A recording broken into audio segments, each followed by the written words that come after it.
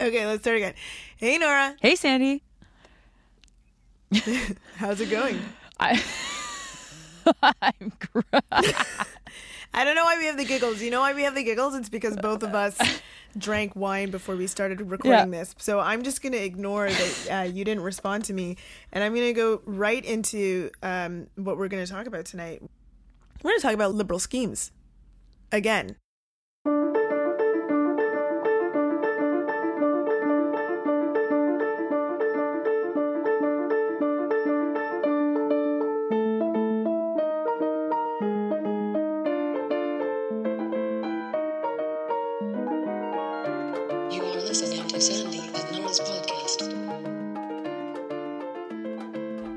So the first time we spoke about liberal schemes, we were talking about free tuition fees, or the promise that the Ontario Liberals made to give us free tuition fees, the promise of basic income measures, and the promise of pharmacare. These were the things that we were talking about. I want to talk about a different type of liberal scheme.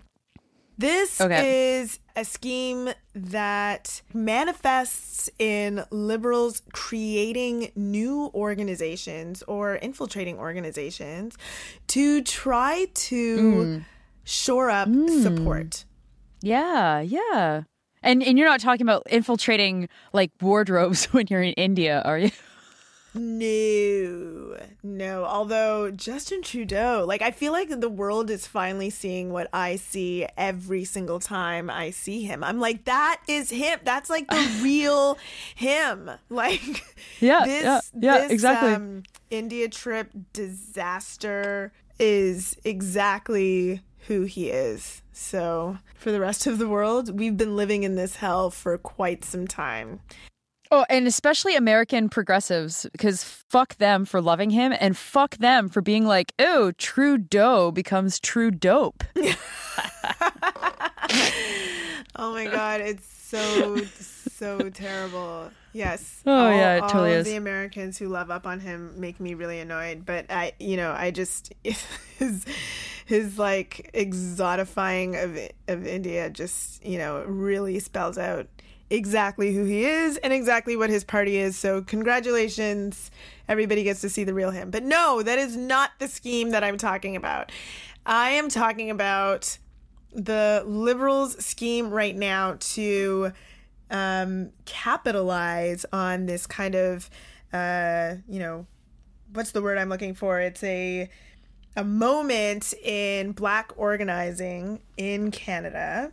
And they want to capitalize on it, and they want to take all of this newly mobilized fervor and turn it into liberal support. And how are they doing this? They have created an organization. It is called, I should say that it is we were just discussing before this how, we don't have lawyers. So, we got to be really careful about what we're saying on this thing. So I don't really know that the Liberals have created this organization. I'm just have a really strong inkling that the Liberals have a very strong hand in supporting, or have, maybe, it's possible that they have helped to create this organization called the Federation of Black Canadians. And I know about this. I strongly suspect this based on all of the things that I've seen this organization do, but also because of the history that I have with other liberal front organizations that are, their whole purpose is to deliver support to the Liberal Party and to dampen the effect of activist organizations. And of course, Nora and I have experienced that history together. The history of the Liberals and co-opting movements is something that's very important to talk about, because the Liberals play very well to people who feel like no one represents them. And they have found that sweet spot of a party that represents the lawyer elite professional class and somehow immigrant communities or marginalized communities or women or other communities that don't feel like, quote unquote, the mainstream, which tends to kind of default to the conservatives, represents them. And so the front movement our experience, mine and your experience, has often shown that the conservatives have tried to use fronts to boost their image or boost their membership or boost their activism. But the liberals are adept in it in a way that we very rarely talk about. And so for you to witness the birth of a new organization apparently out of nowhere with the experience that you have, I think is quite interesting. And I would be very interested to hear how was it that you started to feel like this organization may not be the grassroots organization that it purports to be? And I have like some ideas on how you probably figured it out, but yeah, for sure. Like I obviously we have this experience, which we'll talk about a little bit later with another liberal front organization. But no, I didn't immediately start thinking that. I received an invitation to go to a national convening of Black Canadians. I accepted. I wasn't in the end able to go for various reasons, but the invitation came from the Michael Jean Foundation. And while I wasn't able to go, I was following along very, very carefully on Twitter. And in fact, I was tweeting as though I was there. I was not there. Many people were like, we tried to find you. We saw you tweet. I was not there. I was tweeting as though I was there because I was getting a lot of information from people who were there. And what was announced at that first convening, this first national convening, was that this was being done not by the Michael Jean Foundation, but it was being done by the Federation of Black Canadians. I thought that was very strange because I didn't receive an invitation from the Federation of Black Canadians. I was like, who are they? Where did they come from? I tried to find information online. I couldn't find anything, couldn't find a website. But here was this organization saying that they existed. They had a steering committee. They had an organizational plan. They were saying that they had all this policy experience, but they weren't presenting a policy document. The chair of it is a sitting judge, which seems to be strange for an advocacy organization. And I was just like, how does an organization like this get the ear of the Michael Jean Foundation, get the type of funding that they need to put something like this together and essentially establish themselves? My alarm bells went off almost immediately. But the other thing that set off my alarm bells was that there were a number of politicians who were invited to that first national convening. The majority of them were liberals. There were other politicians who were invited. Jagmeet Singh was there. Mayor Tory was there. Because he's so black. You know, it was like, to me, I was like, why is Mayor Tory invited to this national convening of Black Canadians? He should be like panned the opening, the middle, and at the end. But there it was. And so I was just, I was like, this is really strange that, these politicians are being invited. And I'm really weirded out that it was mostly liberals. So these are the things that set off my alarm bells. But at that point, I criticized what they did, but I never said publicly at that point that I thought it was a liberal front because there wasn't enough yet there for me to really be able to say that with certainty. But those thoughts were there in the back of my mind. And also remind us what the gathering looked like, because I remember looking at it online and thinking, wow, this looks pretty impressive. Like, so how many people? Who were they? Was it truly national? Well, like I said, I wasn't there, but it was a good cross-section. So there was a lot of folks from Black Lives Matter. There were folks from the Urban Alliance on Race Relations. There were folks who were involved in arts and media, like Amanda Paris. There were folks, Desmond Cole was there. There were folks like Elle Jones, really great established activists, and in addition to, like the more political class of Black folks in Canada and a more elite class of Black folks in Canada. So it was actually very representative from what I've heard. But again, I wasn't there, so I'm maybe not the best person to represent what exactly it looked like. But I felt like I was missing a lot because everybody that I knew was there, and I was like, oh, I wish I could have been there. Don't hear much from them for a little bit. And then February comes along, February 1st. On February 1st, Justin Trudeau, our favorite new citizen of India, decides that he is going to make some sort of announcement about Black History Month on February 1st. So he holds a press conference, and in this press conference, he makes mention of things like, Black folks in Canada experience anti-Black racism. Okay, weird. Like, never have heard anybody at the federal level talk about anti-Black racism. So in some ways, that's something of a deal, I suppose. I don't know. And he says that, this manifests in overrepresentation and incarceration. It manifests in the way that Black folks are policed when compared to non-Black folks. It manifests in education. I might be giving him too much credit because I don't really remember, but I know he mentioned incarceration for sure. And then he says, and the government is going to be doing something about this. The government has been meeting with the Federation of Black Canadians. Okay, so this is literally about a month and a half after they've announced their existence. The government is now announcing that they have been meeting with them, and that in taking steps to address anti-Blackness in Canada, we are, and I'm like, oh yes, okay, let me hear these policy ideas. This is going to be wonderful. We are going to recognize that this is the UN decade for people of African descent. And I'm like, what? Dude, that started 3 years ago. What the fuck? Like, you are late to this party. Like, this is so reprehensible. But while he's saying this, there's like a crowd of like Black people behind him who are clapping like, yes, this is wonderful. And those people were from the Federation. And then, it gets even more ridiculous because he's like, okay, question time. So proud of myself. And the journalists are like, well, actually, we don't care about Black folks. We only want to talk about sexual assault and Me Too. We have no questions for you on this stuff. And so that was annoying. But then I'm like, okay, well, that was fucking weird. Like, that was so strange. It was, the press conference was only slightly longer than Patrick Brown's press conference on, denying the sexual assault allegations.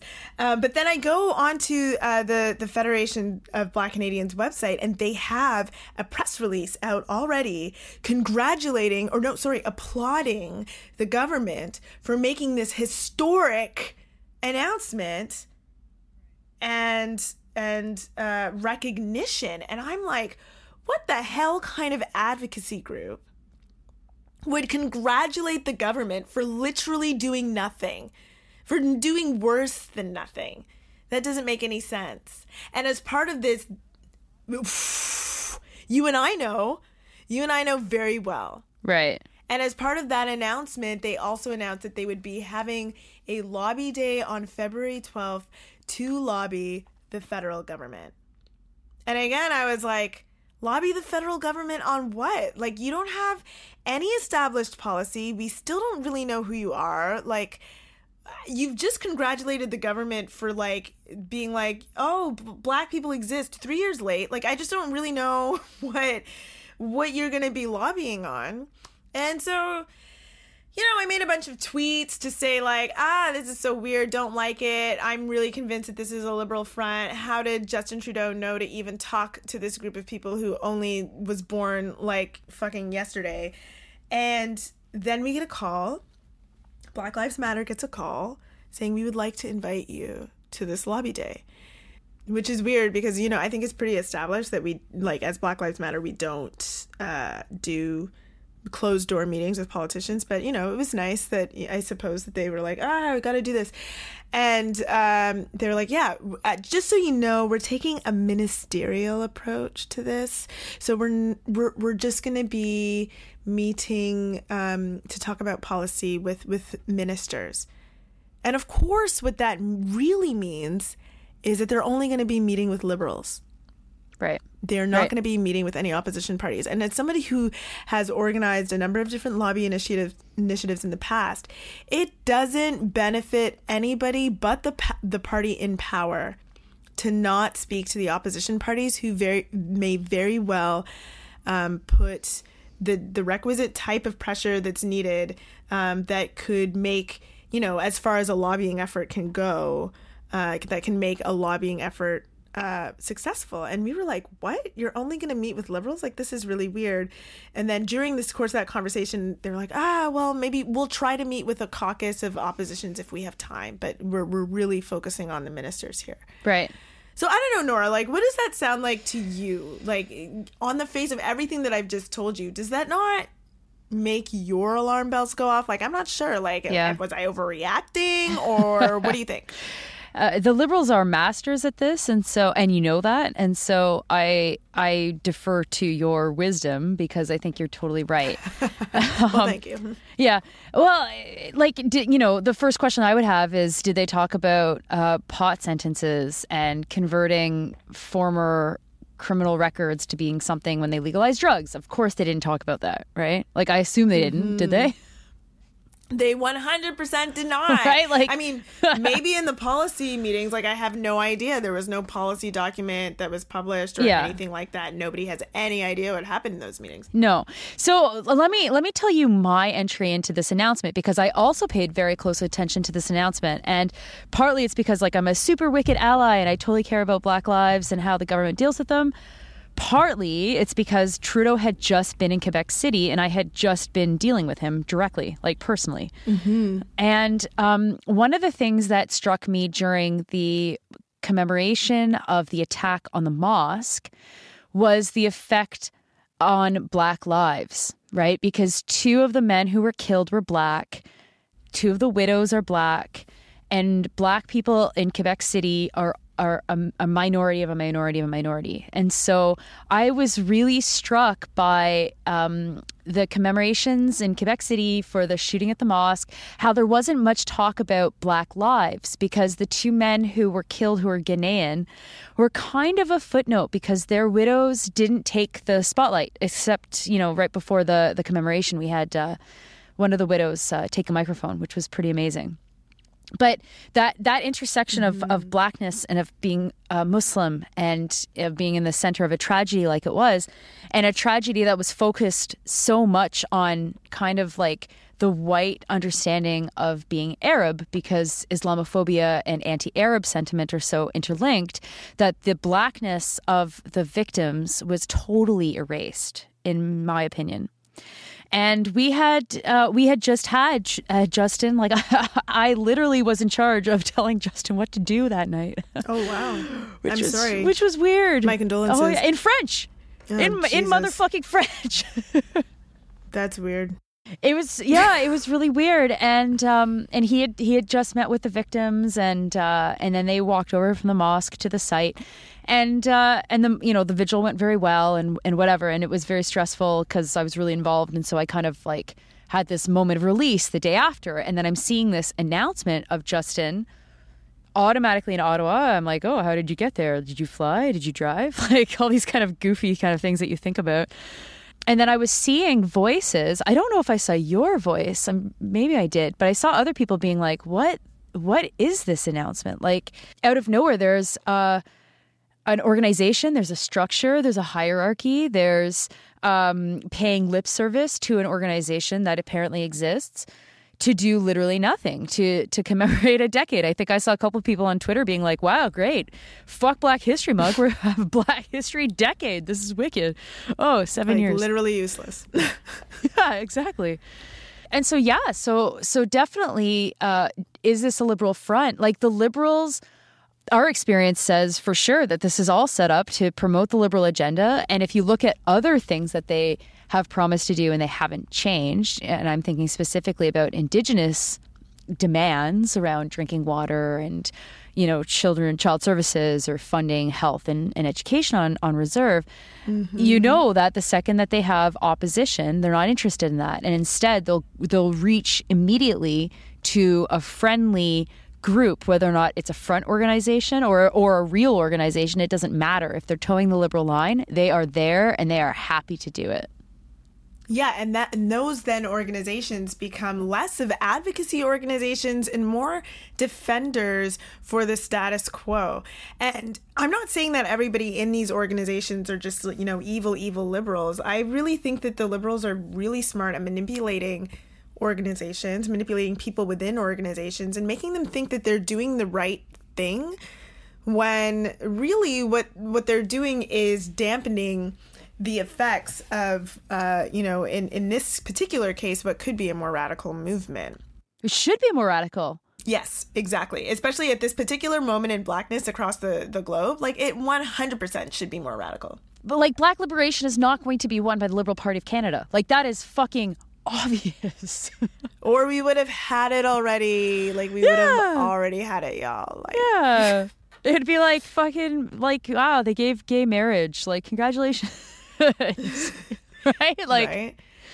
It's like it's like we keep going back to this thing that you and I keep saying, like, the win is in the organizing, the win is in the struggle. It will never come from the government just doing it out of the graciousness of their hearts. Never. And one of the things that I definitely learned from our time, you and I, Nora, in this student movement, is that in these front organizations, you can always kind of tell what the government is going to do next, because these front organizations will all of a sudden adopt something as an official policy, something that they haven't done before. Then the government will announce it as something that they're willing to do, and then those front organizations will say, aha, we have won. We've done exactly what we've needed. We are the most effective organization. And it's this reciprocal relationship where the government legitimizes the advocacy front organization because they do what the advocacy front organization says that they're going to try to make the government do.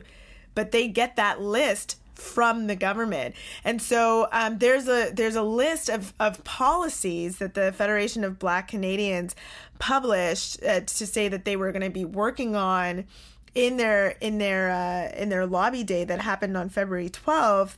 They didn't say how they were going to be working on it. Like, they just published this list. It was like, I think there was something on marijuana in there. There was like incarceration. There was immigration. And that to me says that the government between now and the election will be making some sort of announcement that will legitimize the Federation of Black Canadians as a legitimate lobby group. And the Federation of Black Canadians will say, look, see, we did it. Even though you will never ever see exactly how they lobbied, like what their policy was, what they were asking the government to do. But it's this reciprocal relationship that tells people who are watching on the outside who may not have the type of political savvy or experience that myself and Nora have. It tells those people, look, this advocacy organization said that they were going to get something done, and they did. And it also tells people that all we really need to do is have nice, quiet, and respectful conversations with Justin Trudeau, with perhaps a namaste or two, and it will be all fine. We will win everything that we want. And we know this because of an organization called USA. I'm so happy we get to talk about USA. And this whole time I'm thinking, mental health. I'm thinking about flat fees, to be honest. Oh, shit. Yeah. Yeah. Well, okay, no, tell the story. Tell the people what USA means, what the acronym is, what it stands for. Okay. Tell the people, Nora. Tell the people that they're waiting to hear. Maybe the CSA also, but USA more. They don't even count because they're so shit. Like, the CSA is like... Yeah, okay. USA stands for the Ontario Undergraduate Student Alliance, and they were founded in 1993, and they were founded to, I don't know, like, take down the Ray government, maybe, who cares? Like, they've been around for a while. And they represent, it's a student organization, and they represent student unions at the schools in Ontario that you would think of first, with the exception of U of T, when I ask, what universities are there in Ontario? You'd say Queen's, Western, Mac, and then you'd never fucking say the rest. But there's some other ones in there too. Okay. Sorry, Laurier. Sorry, Waterloo. So they like, there's a whole bunch of, there's a long history about how they're organized and how ex-representatives become part of the Liberal government, which we know directly to be the case. But they often prop up government policy, as Sandy said, before the policy becomes official. And so we would see this all the time. If we were fighting for lower tuition fees and USA came out in the Toronto Star to say we need a freeze, which was different than lower fees, we would know that that's what the government was thinking. They were like, They were like those things that you made in Girl Guides, these little wool characters that you put outside. And it's like, how do you tell the temperature? It's like, if he's covered in ice, it's freezing. If he's really hot, it's warm. If he's gone, he's been, he's fallen off or he's been eaten by a dog. I don't know if everybody had those or just me, but I had them a couple of times. But no, I wasn't in Girl Guides. I have no idea what you're talking about. Guides was really weird, actually, and I had to quit. But anyway, you had these things to tell temperature based on how obvious something was. And with USA, it was always very obvious what the next thing was coming. And so Sandy mentions flat fees, which I'm sure you'll talk about. But I remember USA all of a sudden becoming very interested in mental health. And mental health on campus is a very complex issue because it touches tuition fees and debt, course load, the kind of courses that you have, whether or not you have parental pressure putting you into one class or another and you can't really handle it because you don't want to be in this class, you want to be in that class, whatever. There's a lot of different compounding issues, but from our perspective, and ours being, I would say, the student movement, mental health was often mostly exacerbated by high tuition fees, high student debt, and the stresses that come with both. And all of a sudden, USA was like, yeah, we totally agree. Mental health's a big deal. And we're going to launch a mental health fucking thing or some shit. USA was coming out with these mental health focused strategies that, very surprisingly, showed up also in government announcements or budget announcements or whatever. Mm-hmm. The same thing happened with the online university, which you were very involved in as well, Sandy. That's right. And of course, flat fees. Right. And of course, flat fees. So flat fees, for those of you who weren't paying attention to post-secondary education policy back in, 2008 to 2014, the University of Toronto used to charge students per course, and then one year they were just like, we're just going to charge students per program instead. So even if you were taking 3 courses where you would have, before been paying per course, like say each course was $1,000, about $3,000, all of a sudden you would still be paying for 5, even if you took 3. So it would be like an increase of $2,000 if you were used to taking 3 courses a year. Obviously, students were very frustrated about this. This was a very long fight. And, I was at the University of Toronto when this was happening. I was an undergraduate student. It was something that I fought against. And then I was elected to be the provincial chair. And while nobody else seemed to really be into this, I was like, this will be in every single policy document. This will be everything that we talk about. I will never stop talking about flat fees. And everyone was like, okay, it only affects one school. And I'm like, no, it doesn't. So true. This is the most important thing in the world. It affects Trent, so too. It's literally how every discussion went. Sandy, do we really need to have a whole other section about flat fees? Yes, we do. And every time we went to speak to government, I would insist that we talk about this thing that really just, I know it feels kind of selfish because it really just affected my school, but I just thought, this is a precedent. It's going to happen everywhere. We must stop it now. No, you're right. You're so fucking right. It did. It happened at Trent. It happened at Guelph or something. Yes. It was not just U of T, I was you're right. Mega obsessed with this thing. And that I was like, I'm going to win this fight. I don't care what anybody tells me. Everyone was like, it's a lost cause. Anyway, this is how I organize. Anyway, so, while we're doing this, we would go to meetings, Nora and I in particular, because Nora was the government relations person and I was the chairperson. And we would sit next to the folks from USA who would literally say not a single thing about not a single policy. They would usually congratulate the government or thank the government for whatever it was that they were doing on post-secondary education. And sometimes they would fall asleep and audibly snore while Nora and I'm not kidding about this. I want you to know that I'm not just trying to be funny. Literally, we witnessed representatives of the Ontario Undergraduate Student Alliance falling asleep in front of the people who administer the student loan program in Ontario and the Minister of Training Colleges and Universities, which is what it was called at that time.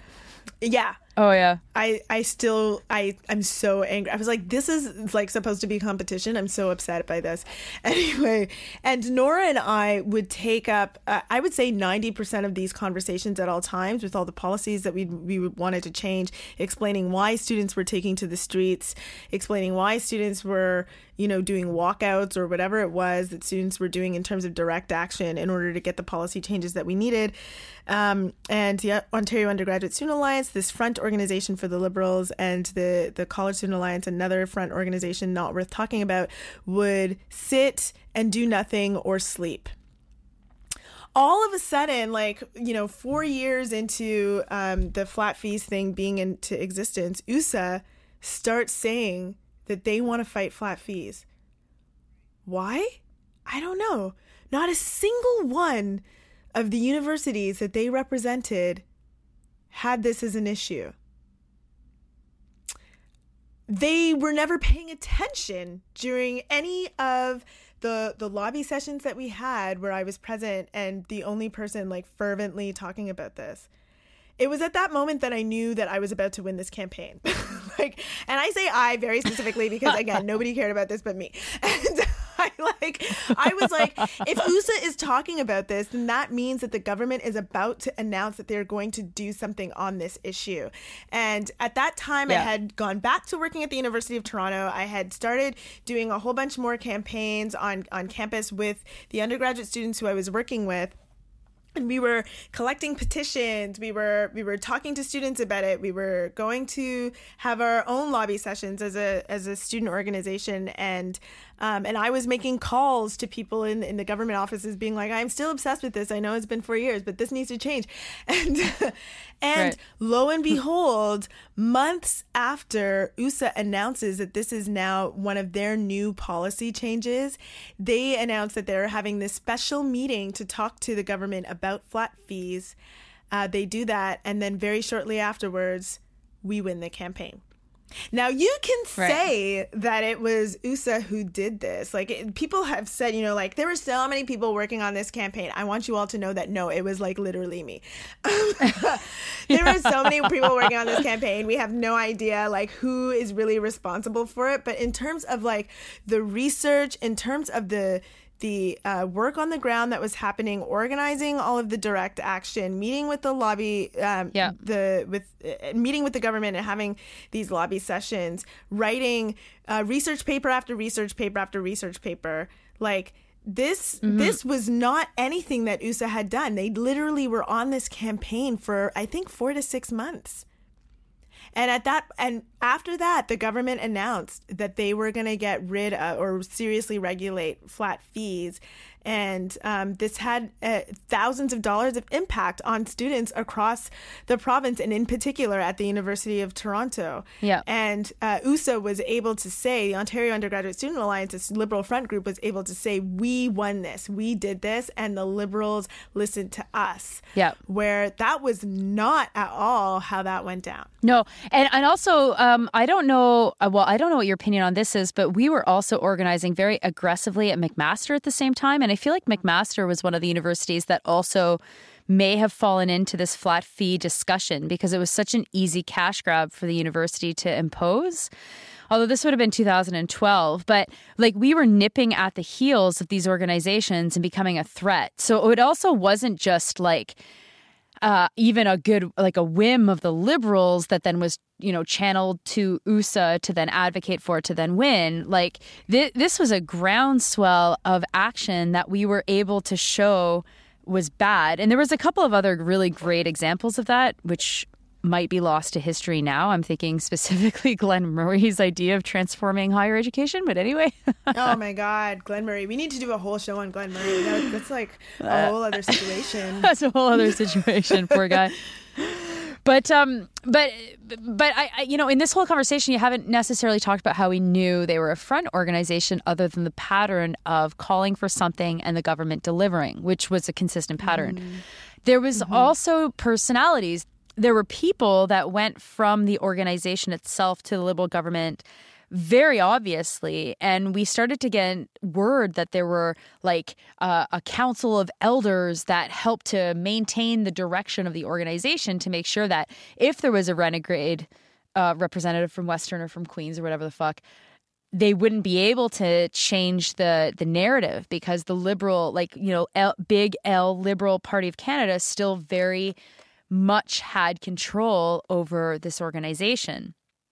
And the impact was incredible, because it meant that we, as like the non-liberals, had to do everything. We had to not only be in the streets and do the radical action to whatever extent we could, but we also then had to meet with them and put on our fucking suits to be like, yeah, we're going to play this game as well, because we know that these motherfuckers all are going to get jobs at the fucking ministry, which they have, and they're all going to get jobs for the cabinet and the fucking Wynne government, which they fucking have, to enact their fucking total hell of higher education upon all of us. And it's like, wow, like nothing. There's a lot of things about my life today that are very surprising.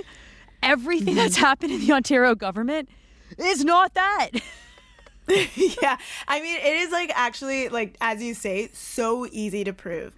Like, you watch these organizations that crop up, and you can just follow the people who have been involved in these organizations, who involved in running these organizations. Watch their trajectory. Where do they end up? They end up in the Liberal Party. Like, just in high-ranking positions in the Liberal Party. I've been, you know, for years and years and years, like, oh my God, we must do some sort of expose on this. But people were nervous about it, and I understand that. But, you know, if Campus Press wasn't so, you know, enamored with the freaking, you know, whatever the next flavor scandal of the week was, you know, this would actually be a major issue that they could take down. So, you know, I'm getting all of the hopes and dreams that I wanted in, you know, freaking 5, 6, 10 whatever years ago, in wanting to take down this organization and really trying to get the Federation of Black Canadians exposed before people buy into it. Because the danger in that is that what it does is it serves to weaken and dampen radical mobilization that is happening. Yeah. Because it tells people who might be interested in radical organizing, might be interested in working with radical activists, that actually there's another way, and it's more effective if we are quieter, if we are more patient, if we just meet with the Liberal Party. Look, they're wonderful people, and you know, frick, you know, they recognize the decade of people of African descent, and we just have to be patient, blah blah blah. And instead, you know, and people might buy into that instead of doing the radical action on the ground that has happened from all sorts of groups, not just Black Lives Matter, and has forced all sorts of policy changes that affect the Black community, you know, from Vancouver to Nova Scotia. Well, Newfoundland, I think there's Black people there too. To Newfoundland, yeah, and yeah, I don't know of any policy changes affecting Black folks happening in Newfoundland, so that's why I said Nova Scotia. Yeah, that's good. That's good. But you know, like we really saw the effects of this in the student movement in Ontario. Yeah. And I so want to warn people that, you know, when you see these types of things happening in your community, I know that this type of thing exists in Indigenous community as well. Yeah. Be very cautious. Don't trust liberals. Just don't do it. It's bad for your health.